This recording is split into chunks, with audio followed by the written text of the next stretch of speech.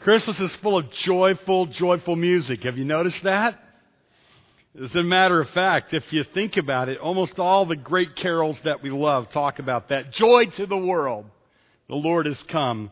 Oh, come all ye faithful, joyful and triumphant. Shepherds, why this jubilee? Why your joyous strains prolong? And this one, good Christian men and women, rejoice with heart and soul and voice.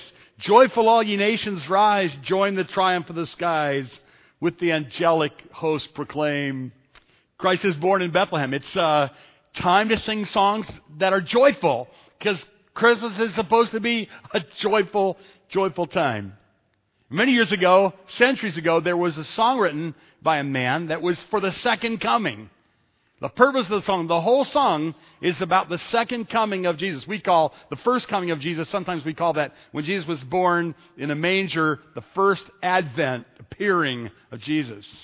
And the second advent will be when he appears again, and he in power and great glory. There'll be the rapture of the church, but then later the appearance of Christ and power and great glory. And this song that he wrote was a song about the second coming. And we know this song as a Christmas song, Joy to the World. The Lord has come. Let earth receive her King. And that's really a second coming song, if you really study it carefully. As a matter of fact, at the end of the message today, we're going to sing that song together.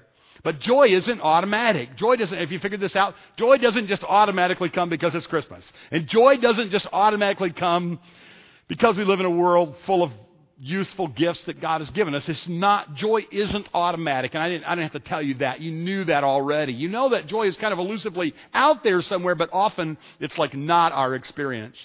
But joy should be just like a part of our lives and part of the Christmas story.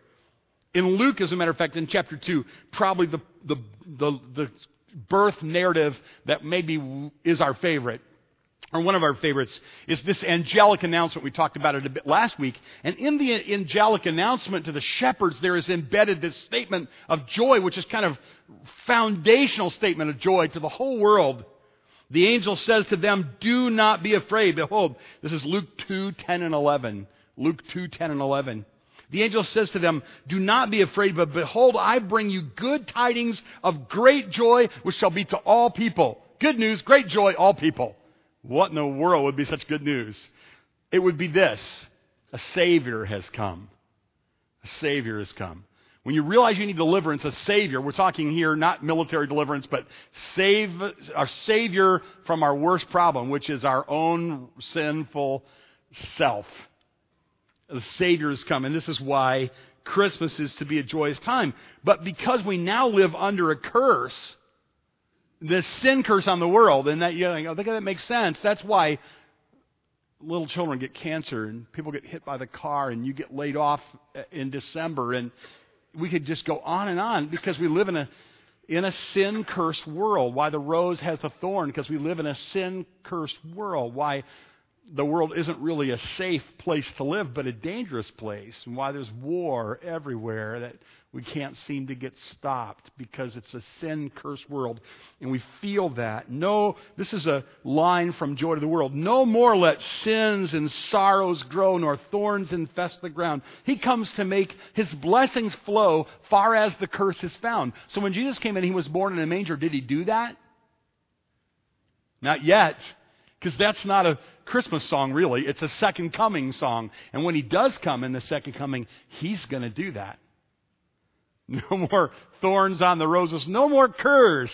He comes to make his blessings flow far as the curse is found. So in the meantime, we're going to have to work at joy. We got to work at it a little bit. He's going to help us. And there's so many things he's given to us. I could go on all day. Does anybody here doubt that? I could go on all day. But I'm not going to do that, just all morning. And so I want to give you an even dozen reasons to be happy. An even dozen ways to kind of force the blues out of your life, okay? And I don't want to be long. I had a friend who suffered with chronic depression. Maybe you'd call it clinical depression. He had a serious problem with depression. And this brother, he was a dear Christian man who loved the Lord deeply and invested in the Lord's work and helped God's people, but he struggled, and many of his family members struggled with chronic, ongoing, maybe you would want to call it clinical depression. And he tried a lot of different things. You know, you wonder, is this because of something I did wrong? Is it because of my sin? Or is it because of something else? Or is it demonic? Or what is it? It's a great mystery. He didn't know. I didn't know for sure. He said, would you mind if we got together and we prayed that everybody would just come together and pray for me, that God would just lift this oppression from me? I'm like, that's a good idea. Now, that can't hurt, right? So he got a whole bunch of his friends together and just bomb him with prayer. And they came from all over, different denominations, different groups. Some were a little fruity. So we get together and we're sitting in his table. Maybe I was, I don't know. But we're sitting at this table. The poor guy's in just despair. He's sitting there, he's slumped over the table. He's invited people to come. There's some food to eat. There's some 2-liter bottles of pop on the table and some food to eat. And there's a guy there that's getting like direction from God directly. So I just thought it would be really cool, but I just don't know if it ever happens, like that. And he's like, okay, wait a minute. He would talk like that. He was like, okay, wait a minute. Hold it. Almost like he's like trying to get radio signals from heaven. It's like, okay. All right, okay, yeah, I think this is what the Lord wants me to say, he says. So we're all like all ears, right? So he goes, it's this, and it's this, and it's this, and it's this. And he's tapping the top of the 2-liter bottles of pop. He's like, this stuff has got chemicals in it. This stuff is bad for you. This is why you're having the trouble with depression. My friend quietly says, I'm sitting right next to him, so I hear him say, I don't drink this stuff. And this guy over here, because he's hearing from God, can't hear this guy. He's going, I know that sounds weird to you, but I'm just feeling like God wants me to tell you that it's this. And then this guy says, I don't drink this stuff. It's like making him more depressed, I felt so bad for my friend. I thought, I hope I'm not going to do that with you today. Because some of you are a little sorrowful sometimes. And some of you struggle with discouragement from time to time. Or when things go really bad in your life, you got to get yourself out of the blues. And some of you are chronically depressed. And I just want to tell you, I love you, we love you, and what I have to say to you today can be very, very helpful to you. But if you have a serious problem with chronic kind of ongoing depression, it's important that you have specific help, one-on-one, eyeball to eyeball, that you make sure that your whole physical thing is checked out, the organic thing, that you're very thorough about that. So I'm not gonna be that guy that has a word from the Lord that he thinks is from the Lord, and then like the prophet Jeremiah says, heals a wound slightly. If you have cancer, I'm not going to give you a Band-Aid or a sugar pill today. But here's what I would like to encourage you. I'm going to give you an even dozen things, 12 different ways to be happy or 12 different ways to be joyful. And no matter what your circumstances or how depressed you are or how sad you are, I would suggest every one of these things is a biblical thing that you can do, and you'll find some joy, you'll find some happiness, even if you have to force your way through a very dark, gloomy life. And so I just want to share these today, and obviously there are a dozen, so that's probably freaking you out really bad. You're thinking, seriously, a dozen? And we've got a concert tonight? So I got to move because you do want to get to that concert tonight. I was there last night. It's just awesome. That would be like number 13. Come to the concert tonight. But let me go back to number 1. Number 1, be justified by faith. Get saved. How to display status? Be saved. And that's kind of obvious. You got to know that you're right with the creator of the universe, that you're born again, that your sins are forgiven, that you're confident that you have a home in heaven, not because you're a good person or because you're religious, but because you understand what it means to be saved. If you don't get that, a lot of people here that would love to school you on that. They would love to coach you on that. They would love to guide you on that. I would love to do that. I would buy you would get free coffee out of this deal. And I would sit down and I would explain to you how you can know for sure that you are right with God. The Bible says that's why Jesus came. 1 Timothy 1:15 says, this is a faithful saying, worthy of all acceptance, that Christ Jesus came into the world to save good religious people. Misquote, right? You love it when pastors do that. No, that's not what the Bible says. He came into the world to save, say it, sinners. Anybody here qualify? Anybody? Yeah. My wife and I had extra money once. This doesn't happen very often. It's Christmas time. We have this extra money. Not much, just a little. And we're driving through this area that's extremely poor. I mean, dude, we live in a poor area, but we were driving through even a poorer area than where we lived. And Lois goes, look at that. There's a bunch of little kids that are out playing. She goes, let's go back. I'm like, what do you want to do? She goes, let's just give them some money. And I'm like, okay, we have our own poor children. And she goes, let's just go back. Come on, let's go back. So I remember driving the car back. It's snowy and we're going Christmas shopping. And we're just like slowly driving through this little area. And there's a whole bunch of little kids playing. And most of them, they bail. And I roll my window down. And then this one little extrovert of a kid, he comes over and he goes, "Can I help you?" And I said, "Yeah, I'm looking for a kid that might be able to use some extra money at Christmas time." He goes, "Yeah, that would be me." And I give him the money, and he's like, "Thanks a lot, Mom, Dad." And he literally, just a perfect way to receive a gift. Just like trembling happy, running back to the house going, "Mom, Dad, Mom, Dad." Like, he's different than me. I wouldn't be telling my mom and dad. I'd be like, "Thank you."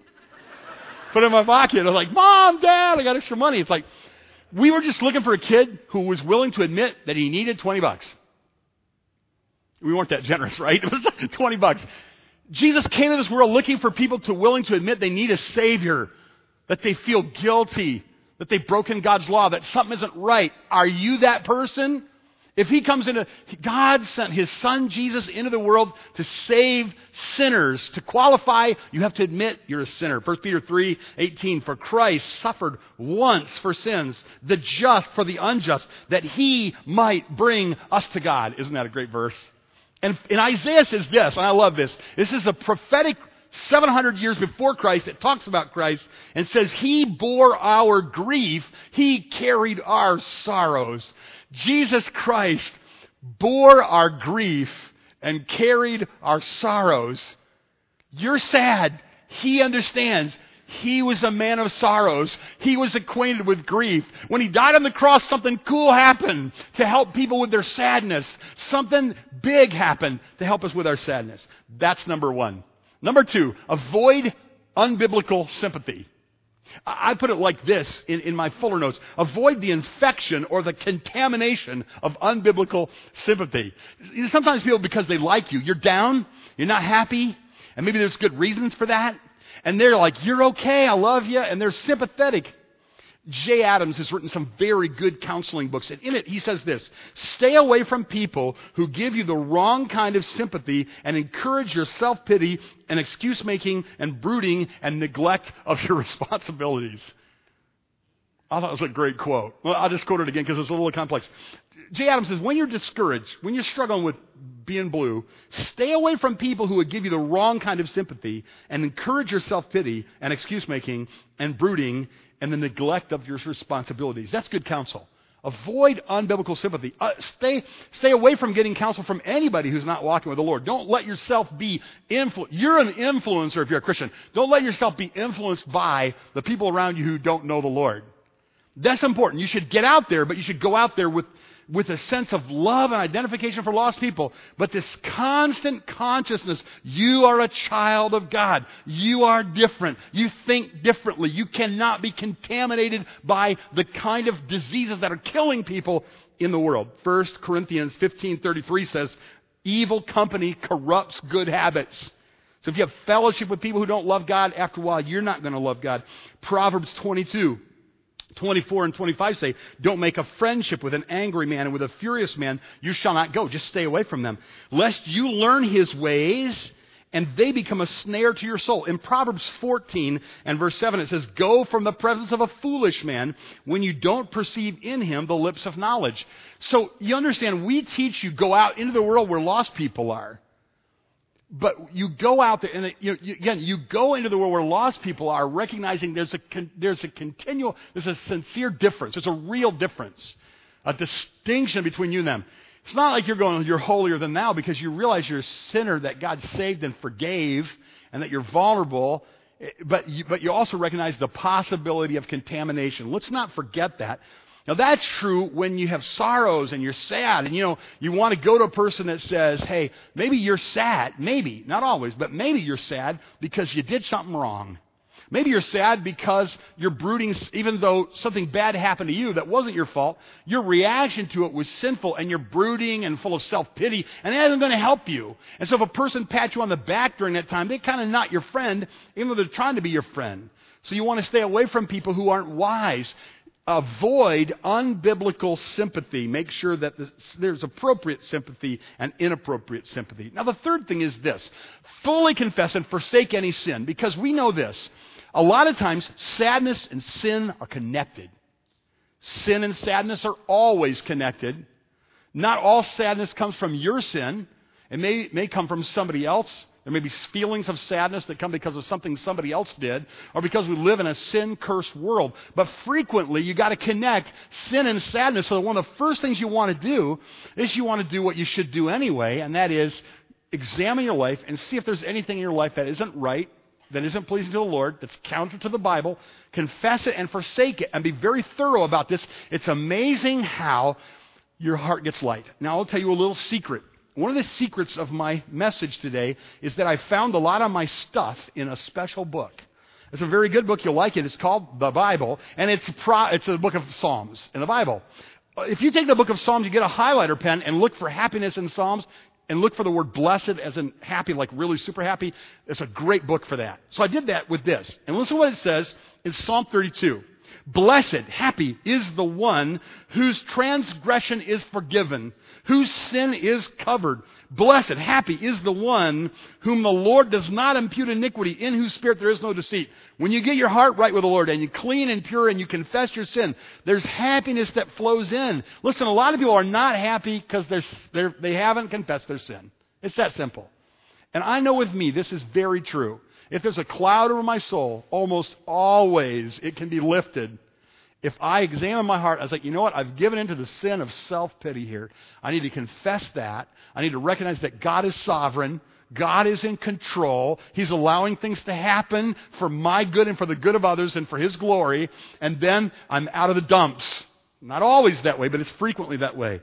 And listen to what it says in verse 3. When I kept silent, this is Psalm 32, great passage. When I kept silent, in other words, when I was unwilling to confess my sin, my bones grew old through groaning all day long, and day and night your hand was heavy upon me, and my vitality was turned into the drought of summer. But when I acknowledged my sins to you, and my iniquity I have not hidden, and I said, I will confess my transgressions to the Lord, and you forgave the iniquity of my sin. Jumping to verse 10, it says, many sorrows are to the wicked, but he who trusts the Lord, mercy will surround him. Be glad in the Lord. Rejoice, you righteous. Shout for joy, you upright in heart. Listen, this is a great truth.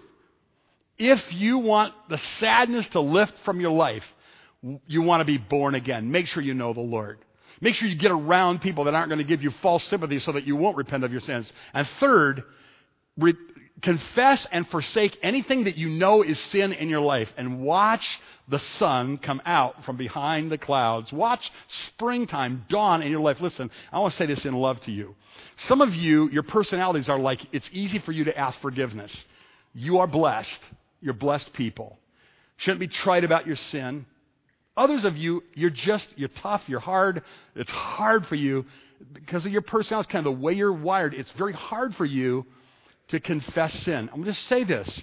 If you never admit you're wrong, but I mean, everybody's wrong, right? Everybody does stuff that's wrong. And you never openly admit it or confess it, like with your family members or your loved ones or God, I guarantee you're going to live with a cloud over your head. There's going to be a dark cloud over your head and a darkness in your soul. But when you confess your sin, it's so sweet. It's not easy, it's not fun, but it's sweet. It's like sunshine comes out, flowers blossom, it's Christmas time in your soul, the bells ring. It's like, you got to do that. You'd be surprised how simple that is. That's a profound truth from the Bible. As a matter of fact, the Bible really teaches that when you don't confess sin and you look to things to give you what only God can give you, the Bible calls that idolatry. In the Bible, it talks about that a lot. And that takes me to a psalm here. It's Psalm 16. That I think is interesting. It says in Psalm 16, verse 4, their sorrows will be multiplied who hasten after another God. In other words, if sex is your God, you're going to be sad. If food is your God, you're going to be sad. If money is your God, you're going to be sad. If religion is your God, you're going to be sad. If you hasten after another God, idolatry, you're going to be sad. It's one of the reasons you're going to be sad. But notice what it says. It says, but I will bless the Lord who has given me counsel. This is Psalm 16:7. I will bless the Lord who has given me counsel. My heart instructs me in the night season. I've set the Lord always before me. Really worshiping God, not idolatry, right? Because He is at my right hand, I will not be moved, and therefore my heart is glad, and my glory will rejoice. When you worship God, gladness comes to your soul. When you worship idols, sadness comes to your soul. Maybe that's one of the reasons you're not happy, is because your God is puny. Your God is weak. Your God is incapable of doing what only God can do. And you need to worship God. That's what it teaches there. Forsake false gods. That's interesting here. I kind of put a little couplets together for you to see. Understand, sadness and sin are connected. Sadness and sin are connected. They're connected in a complex way. Like for instance, I mean, if let's just say, again, my daughter Holly is sitting here on the end, so she gets to be my sermon illustration here. And I wouldn't do this, but let's say she comes home and she parks her car in my parking place. Like, this is my house, and that's my parking place. And that's not her parking place, it's my parking place. And let's say that she does. I'm not saying that she's ever done this. I'm not saying she did it yesterday. I'm just saying it could happen, right? And I come home and I'm like, I work hard here, and I'm the king of this little castle, and it seems like I ought to be able to have my parking. You're hating on me right now. I can tell you. You're going, what a jerk. The nice little girl can't even park up close to the house. So what if I went in and I go, I want to talk to Holly, and I'm just like, Holly, what do you think you're doing? That's my parking place. Holly, do I ever do this? No. It was like you were too slow to answer, so you cannot eat this week. I never do this, but I could, What if I did? I'm like, can I just yell at her? And I was like, then you know what? That's not going to be, we're not going to have, it's not good. That I sin, it's going to bring sadness to me. Now, she's going to be sad too, but she didn't sin. I mean, the parking thing, that wasn't sin, That's just smart. Okay, so she's not sin, but she's going to be probably likely to feel sad too because of my sin. I'm sad because I sin, and I'm not going to feel good about that. All of a sudden, my sweet relationship with my daughter is kind of broken, or it's hurt, and I don't feel close and loving to her, and she's like hurt, and people are offended in the house. They're like, dude, what in the world, They're mad. Dog growls at me. It's not good. Sad, right? My wife is like, seriously? Really? Who do you think you are? She would probably give me a bit of instruction about that because I have a good, faithful wife like that. Sometimes you sin and sadness comes into your life. Sometimes you live in a world where people sin against you. You react without wisdom or you react sinfully and more sadness comes into your life. Sometimes we just plain live in a fallen, sin-cursed world and sadness comes. Listen to this carefully because I think this is kind of cool. Now, I taught you this before, but I'll say it again because I want you to kind of get this embedded in your soul. Every time you see sin, it can be sadness, you can be traced to sin. And here's how you unravel it. It's just awesome to think about this, okay? First of all, if it's your sin, like you sinned against God, you need to be born again so all your sins will be forgiven. That's called justification. Justification by faith. Jesus Christ died to pay for our sins. And we don't have to pay for our sins. We can't pay for our sins, but he did. And we live under this cloud of mercy. We live in a garden of mercy all the time. We live with the sun of mercy rising on us all the time. The older I get, the more I like that. The more I think about that. I have to be justified by faith. Therefore, my sins are not on my account anymore. They're on Jesus' account. My perfect, sweet Savior, Jesus, took them on himself. And he was crushed for my iniquities. And his mercies are new every morning. And in religion, right? So, I'm justified by faith. Now, what about my ongoing problem with sin? It's easy for me to get angry or be selfish or be lustful. And what about that? That's where sanctification comes in, that ongoing progressive work of the Holy Spirit in you, helping you to overcome sin in reality in your life. See what I mean? So if there's sin, go justification first. That takes care of your sin before God. Then go sanctification. I need to grow in the Lord. And then what about the sin that's in the world? You just hear about people shooting each other, little children being shot and killed, people taking their lives, just horrible, sad things that just crush us. And you think, how can I ever be happy and joyful with all these terrible things that happen in my world? Wars and people, and I can't get it unraveled, and the whole mess with the Congress and money and the fiscal cliff and all the craziness in the world that's going on. And everybody has an opinion and right to work and union and what's right, who knows? Sin-cursed world. And that's glorification. Here's how that works practically. When I'm going through something that's got me confused or hurt in a sin-cursed world and it tends to make me feel discouraged or blue or depressed, I think God is sovereign. He's in control. I look toward the end where he's going to make everything right. It lifts my spirits. So if my sadness comes from my own sin because I'm not justified by faith, I need to get born again. If my sadness comes from my own sin because I'm a Christian, but I need to grow in the Lord, I need to concentrate on my sanctification. If my sadness comes from the fact that I live in a sin-cursed world, I get to think about the time when Jesus is going to reign on this earth, and it's not going to be sad and unjust and violent anymore. He's going to take the government on his shoulders, and there's going to be great joy through the whole eternal kingdom of God. In other words, the Bible says, it applies, sadness and sin are connected, salvation and gladness are connected, happiness and holiness are linked. A lot of times I think, we tend to think, I can either be holy or I can be happy. And I've had people tell me this. I can either choose to be holy or I can choose to be happy, but I can't be both. Hey folks, you can't really be happy unless you are holy. And happiness and holiness are woven together. They're linked together. And again, this is repetition, but sin and sadness are linked. Before we go on, let me just say something. You say, well, this joy, is it possible? Yeah, it's the fruit of the Holy Spirit, remember? Love, joy, peace, and Galatians, it says it's the fruit of the Holy Spirit. It's what the Holy Spirit does in a person who doesn't hinder the Holy Spirit. So if you're saved, you get the Holy Spirit, moves in you, and you're baptized or indwelt by the Holy Spirit at salvation. According to the Bible, Romans chapter 8. Now, the Holy Spirit lives in you. That's like pretty powerful stuff, right? God lives in you. So I'm like, if God lives in you, you ought to look pretty godly. If God lives in you, you ought to say really great things. You ought to have really great ideas. If God lives in you, you ought to have constant impulses to do things that are very neat and very good and very cool. Why is that some of us don't? And we sit around looking crabby all the time, don't do the right thing, lives full of sin, because we grieve or quench or resist the Holy Spirit. But if we don't grieve or quench or resist the Holy Spirit, then out of our innermost being, the Bible says in John chapter 7, flows rivers of living water. There's life and vitality, evidence of life and vitality flowing out of every believer if he doesn't hinder or grieve or resist or quench the Holy Spirit. The natural Christian life should be the Spirit flows out of us everywhere we go. It's love that comes out of us. It's joy that comes out of us. Get it? Joy. So if you don't have joy, it might be because you've hindered God who lives in you if you're a believer. So it's something you don't want to do. You want to not hinder him. And the main way to hinder him is that little ugly 3-letter word, sin, and any of its ugly, various tricky forms, sin. So let's go to the next one. Pray. That's a big one. Pray and cry out to the Lord and don't stop.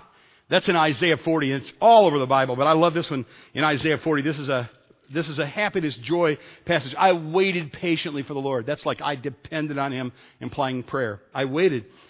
And he inclined unto me, and he heard my cry, and he brought me up out of a horrible pit and out of the miry clay, and he set my feet on a rock, and he established my goings. Pastor Pine, you'll like this part. And he put a song in my mouth. You've heard this before, right? He put a song in my mouth, even praise to our God. Many shall see it and fear and put their trust in the Lord. That's what we hope happens tonight. People up here just singing their hearts out, just singing, ringing. This place will be filled with beautiful music tonight.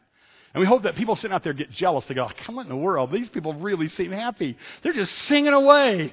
You know why? It's not because we never were in a pit. We've been in a pit just like you. The pit of our own sin, the curse on the world, the terrible things that happen. But he's put a new song in our mouth. Even praise unto God. Many will see it, fear, put their trust in the Lord. And so when I'm in the pit, what do? I wait patient on the Lord. I cry out to him. When you are sad, pray. When you're worried, pray. Pray without ceasing, pray all the time. But talk to God. I mean, you might think, I heard that. That's a Band-Aid. No, that's not a Band-Aid. Prayer is a big deal. It's the essence of Christian expression. Talking to God, communicating with God, it's a big deal. You can't say you love somebody you don't talk to. You can't say you love somebody you don't listen to. God sometimes waits to act until you ask. So what you need, ask for. If you're discouraged, talk to the Lord. Pray. What if God's allowing that affliction to come so that you will be drawn to him? And then you just walk or drive and pray and pray and pray. Then he will take you out of a miry pit and set your feet on a rock and establish your goings on. Put a song in your mouth. That's awesome. I got to keep moving. Pray. Here's another one of the round dozen things to help make you happy from the Bible. Help other people, especially the poor. This is all over the Bible, but in Psalm 41, it says, blessed is the one who considers the poor. The Lord will deliver him in time of trouble, preserve him and keep him alive. He will be blessed on the earth. Happiness comes to a person who concentrates on other people. So one of the things we get into the doldrums or the blues or discouragement because we're kind of thinking about ourselves a lot. And how many of you have noticed that when you start to just love other people, even when you're down, you're feeling discouraged or you're kind of blue and you just invest in other people and you start helping other people, you start noticing the things that other people are going through, that you're going to find yourself all of a sudden kind of on top of things again. That's just true in the natural, but it's true in the supernatural according to the Lord. And this is what the scriptures teach. And so concentrate selfishly on other people. Concentrate selfishly on other people. How many of you think I just mispronounced a word? I did it on purpose. God's made us that we desire our own happiness. It's just the way we are. We can't not do that. You cannot not desire your own happiness, right? You just are going to. That's what I think. I believe that with all my heart. The reason I believe that is because all over the Bible, we're told to seek joy and to work for joy and to help other people have joy and have joy ourselves. And it's assumed I came so that you can have joy, obviously, because he knows we want to have joy and it's legitimate to want to have joy. So here's how to be joyful. Selflessness, love, giving. That's why Jesus said, it's quoted in Acts chapter 20 and verse 35, but it's Jesus who said it. He said what? It's more happy, it's happier, it's more blessed to what? Right? At Christmas time, when you're a little kid and they give you stuff, it's happy. Am I right? You're a little kid, you're like, that's right. Bring on the video games, right? Yes, I'm a happy man, you know.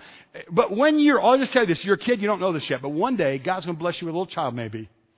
And then you can't wait for that little child to get old enough to enjoy the gift giving at Christmas time.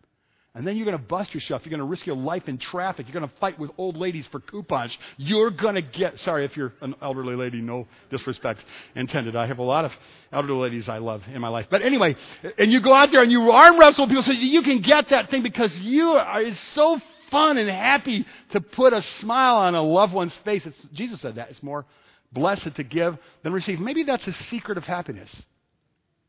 And that is, if I try really hard to be happy, if I try really hard to get people to treat me nice so that I'm happy, I get deeper and deeper in a pit of selfishness. But if I do the sanctified selfishness thing and say, the best way for me to be happy is for me to love you, is for me to do something nice for you, is for me to think about you, for me to serve you. It's counterintuitive, but it's spiritually true. I think you know that's true, but I would just encourage you to do that. My mom taught me this way. A little club we had, Joy Club, meant Jesus and others in you. And there's a little song that went with it, which I'm not going to persecute you by singing. But Jesus and others in you, what a wonderful way to spell joy. Said Mom would always say, put Jesus first and others second and yourself last, and then you'll have joy. And she actually gave me a little beanie to go with that. And it's in my office. If you want to see it, I'll show it to you for a price, for money. Now, here's number 6, faithfully attend worship. Even if it costs you. And I'm just going to skip forward. I wish I could talk a long time about this, but in Psalm 84, it's like the idea there, if you go forward and you look at Psalm 84, the scriptures say much about the joy, delight that's connected with worship. I do want to read you that one, 84. In verse 4, blessed are those who dwell in your house, these singing praise to you. Blessed is the man whose strength is you, whose heart is set on pilgrimage. Pilgrimage is hard, right? It's like hiking, hard, work, labor. You got to shine your shoes, you got to wash the car, you got to change your oil, you got to get the kids ready. They throw up, you got to clean them up and get them ready again. And then they complain because you don't have breakfast. You got to take your wife by McDonald's and get her some coffee. And then you're finally, I came to worship. That was so hard. Why does it have to be so hard? I think I'd rather just stay home and watch more blather about NFL football. It's a lot easier, right? Just to worship the devil instead of coming to church. But you know what? God, He's worth it, right?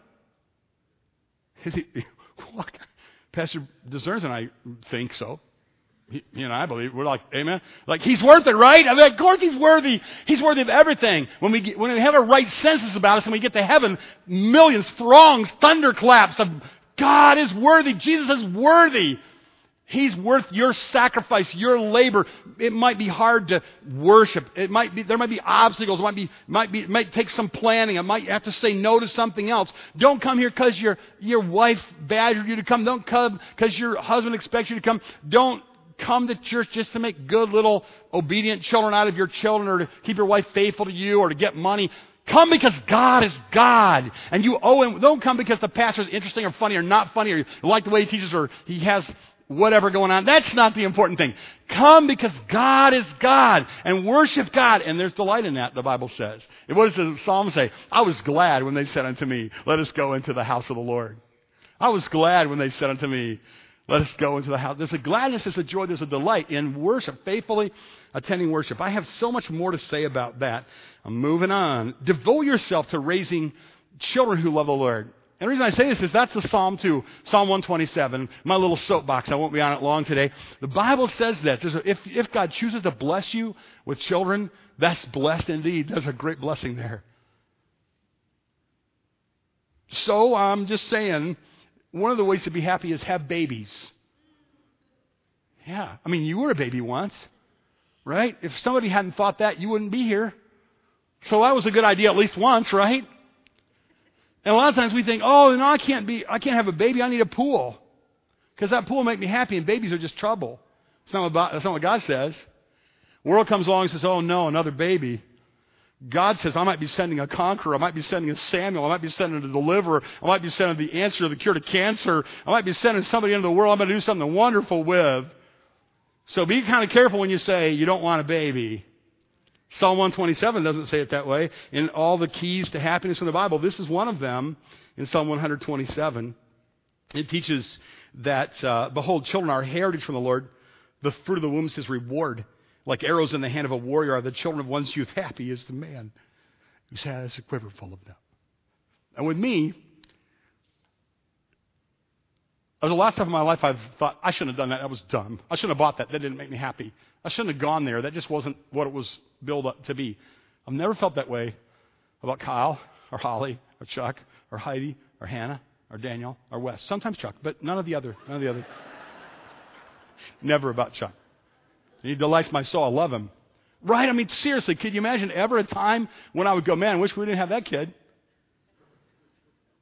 I'm serious about that's kind of cool. The Bible teaches that. So I won't say anything more about that because I know this is one of those things where everybody gets really quiet and they're like, mind your own business. My dad told me one time, when you preach, stay out of people's bedrooms. I'm like, come on, Dad, seriously. You know, the Bible the pastor gets into people's business like that sometimes. So I'll keep going because I know you're thinking about that and I don't want to get in a lot of trouble. Holly's working with a girl and the girl came into the office, where she's working. Holly had made this little necklace and it had a little ducky on it. It was a little child's like rubber duck for the bathroom, a little tiny little thing on this necklace. And then behind it, she stamped the words, children are a blessing. And it was just a little necklace that she made herself. And without really thinking about it, she went to work that day, and this girl came into work, and she said, come over here, read my necklace. And the girl came over, and Holly said she was just horsing around being funny and being silly. She didn't read it to her. She just said, read it. Tell me what it says. Tell me what it says. And the girl takes it and quietly looks at it, and then just quietly says, children are a blessing. A couple days later, she came in and she said, what Holly didn't know was right then she found out that she had an unwanted pregnancy. She had gone to a place she'd made an appointment to terminate that baby's life. She came back in that day, and that was the day that Holly said, hey, look at my necklace. And her eyes full with tears, and she said, I made up my mind. I'm going to have my baby. Children are a blessing. And by the way, God uses the silliest little things, doesn't he? So if you want to be happy, that's just a thought. And then a few more real quick. Number 8, read and listen to God's word and obey it. All these passages, you got to read them on your own, are basically saying don't just read the word, obey it. Because happy people are people who don't just read the word, but read it and obey it. Or hear it and obey it. All those verses say that. Study them on your own. And number 9, make the choice to rejoice. Just choose to rejoice. It's like, this sounds kind of corny, but it's like act happy for a while. And often, if you act happy, you'll be happy. This is what the scriptures command us to rejoice. So you obey the command to rejoice. Choose to rejoice. To rejoice and sing through your tears, through your sorrow. Drive out the sorrow through choosing to verbally rejoice. Can I suggest to you that don't say everything bad you know. Don't say everything wrong you think. I mean, a lot of times you have great insight, and I can too, and we're old, so we have cynicism, and we can say, you know, I'm old enough now, I've been around the horn, I can like say a lot of negative things, and I can really fill the air. I can turn the air blue with negative stuff, or I can stuff it and praise the Lord and rejoice. And how, at the end of the day, if I have told all the insightful cynicism that I thought of, am I going to be happy at the end of that day? Or am I going to be more likely to be happy if at the end of the day I've spent my time just pointing out the good things I see? And that's what the Bible says. And so there's a sense in which that catches up with us. So make the choice to rejoice, obey. Number 10, feast and rejoice at regular seasons. Is this good? People say, I always talk about food. Feast and rejoice. Is Nehemiah, remember the Bible where it says the joy of the Lord is our strength? It's in the context of him saying, the people are saying, well, I guess we should mourn now, because when you come to be with God, you should look very sad, serious, and solemn all the time. And there are sometimes you should very much look very sad, serious, and solemn. But not all the time. Sometimes you should come into his presence with a loud shout and a joyful song. And sometimes he says fast. And sometimes he says feast. And this is the way our life is supposed to work. So there are scheduled feasts in the Bible, times of rejoicing. And God says, hey, right now is not the time for you to be fasting. Right now is the time for you to be feasting. Right now is time for you to be rejoicing. Right now is time for you to be singing. The joy of the Lord is going to be your strength.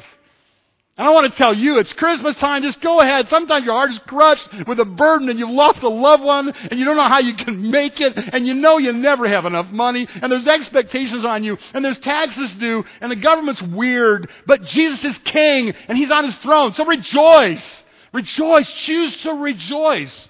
Do what he says. Sometimes that there will lift the unhappiness. And number 11 is consider Jesus. Right? He was a man of sorrows. He was acquainted with grief, right? So he understood sober. He understood grief because he sees everything, all the bad things that happen. Yet he was, according to Hebrews, anointed with the oil of gladness above all of his fellows. He said in John chapter 17, if you study this passage, in John chapter 17, he says, my desire is that the joy that I have would be in you. He's full of joy. The Bible says, angels in heaven rejoice over one sinner who comes to repentance. So can you imagine how much rejoicing Jesus' heart does when multitudes of sinners over the years have been coming to repentance? Every day sinners come to repentance. Jesus' heart is happier than all the angels because sinners just keep coming to repentance. In our church this year, we've had a hard year, but sinners have come to repentance. This year, Jesus is happy about that. He's joyful about that. That should make us very glad, full of joy and happiness. So the Bible says about Jesus, that's the kind of interesting to me. Consider Jesus, though he endured the cross, for the joy that was set before him, he endured the cross. Jesus was tempted. He wept with those who wept. He was holy, so he had a hatred for sin and injustice. He grieved over sin and hypocrisy. He rejoiced with those who rejoiced, but he was hungry and he was weary and he was betrayed and he was forsaken and he was whipped and he was mocked and he was pursued and he was tortured and they killed him in front of his mother. She had to watch him die. It would be a terrible thing to do to somebody. Your mother's here and now we're going to nail you to a cross and for hours you're going to writhe in the darkness on the cross naked and your mom's going to have to watch you die. Did you ever think about how horrible that must have been? And yet this was the one who says, the joy that I have on the cross because I'm looking forward to the joy. I endure the cross, looking forward to the joy. That's the way we want to be. Yes, I have sadness in my life. Yes, I have grief and remorse and regret and things that are sad. But I have this overwhelming joy that kind of pushes it out because I have Jesus living within me. It's interesting how much joy Jesus must have over. He says when the shepherd goes out and there's a 99 in the fold and the one sheep that gets lost and the shepherd goes out and he finds the one sheep that's lost, what does he do when he comes back? He's rejoicing over the one sheep that's found. And think of the millions upon millions of lost sheep that Jesus has found and the joy that he must have. The way he describes heaven is enter into the joy of your master. Heaven is described as the joy of Jesus. Jesus is happy. When you're blue, consider him. Even though he had the crushing weight of the entire world on his soul, he found a way to have genuine joy. And it wasn't glib or cheap. It wasn't like a carnival. You ever notice you go to a happy place and most people aren't happy? You ever notice that? Like go to a place that's billing, hey, this is entertainment. You're supposed to be happy here. You're paying a lot of money to be happy here. That's almost a guaranteed way not to be happy, right? Like fly here and spend a lot of money and take your only vacation and grab your kids and your wife and go to this place that's extremely expensive and you go from one ride to another. Okay, go ahead and do that. Watch people's faces while you're doing that. Just watch them. They're like, Okay, we got to get over to this ride. We got to get our money's worth out of this. Honey, do you have any idea? I paid $2.50 for that Coke. Be careful with that. Okay, I was like, we got to get here. It's like they're not, most of the time, they're not happy. I theorize the honeymoon is awesome. But we're probably going to know more about genuine happiness if we talk to somebody who's been married about 60 years and they've been through all kinds of stuff together. And they kind of sit quietly in the glider on the porch and hold hands. They got something to tell us, about joy. Consider the joy of Jesus, this real joy in him. And that's 11, and there's only 12. And that's this one. Train yourself to think right. Train yourself to think right. This is something that even in modern psychology, they kind of stumble over and recognize to be true. The way you process your thoughts is the biggest thing, How do you process your thoughts? And the Bible has a word for that. It's called meditation. What is your meditation? What's the meditation of your heart? And finally, brethren, whatever things are true and noble and just, whatever things are pure, think on these things and so forth. That's in Philippians 4:8. I got to quit. I studied recently the story of the oppressive regime in Romania. Some of you Romanians are here today, and you can teach me about this, but I read about it. I found it really interesting back in the 80s to watch what had happened. They had the Ceausescu, the oppressive regime. Do you realize that the dictator said no church bells are going to ring? And for over 45 years, can you imagine? If a person was less than 45 years old in Romania, they had never heard of church bells ring. And finally one day, they were able to there was a revival in Romania, and there was a revolution that was spurred by a revival in Romania, and the government was overthrown, and the dictator was actually killed, was actually executed. And then on Christmas Day, for the first time in 45 years, all over Romania and in Bucharest, there were church bells ringing for the first time because the dictator had been overcome and the joy came back to the nation. I want to encourage you that there is joy in Jesus, even if the bells of your heart have been silent for many, many years. Let's pray together. Heavenly Father, help, I pray, the folks here to experience the joy that they can only have in following you. And we ask these things in Jesus' name. Amen.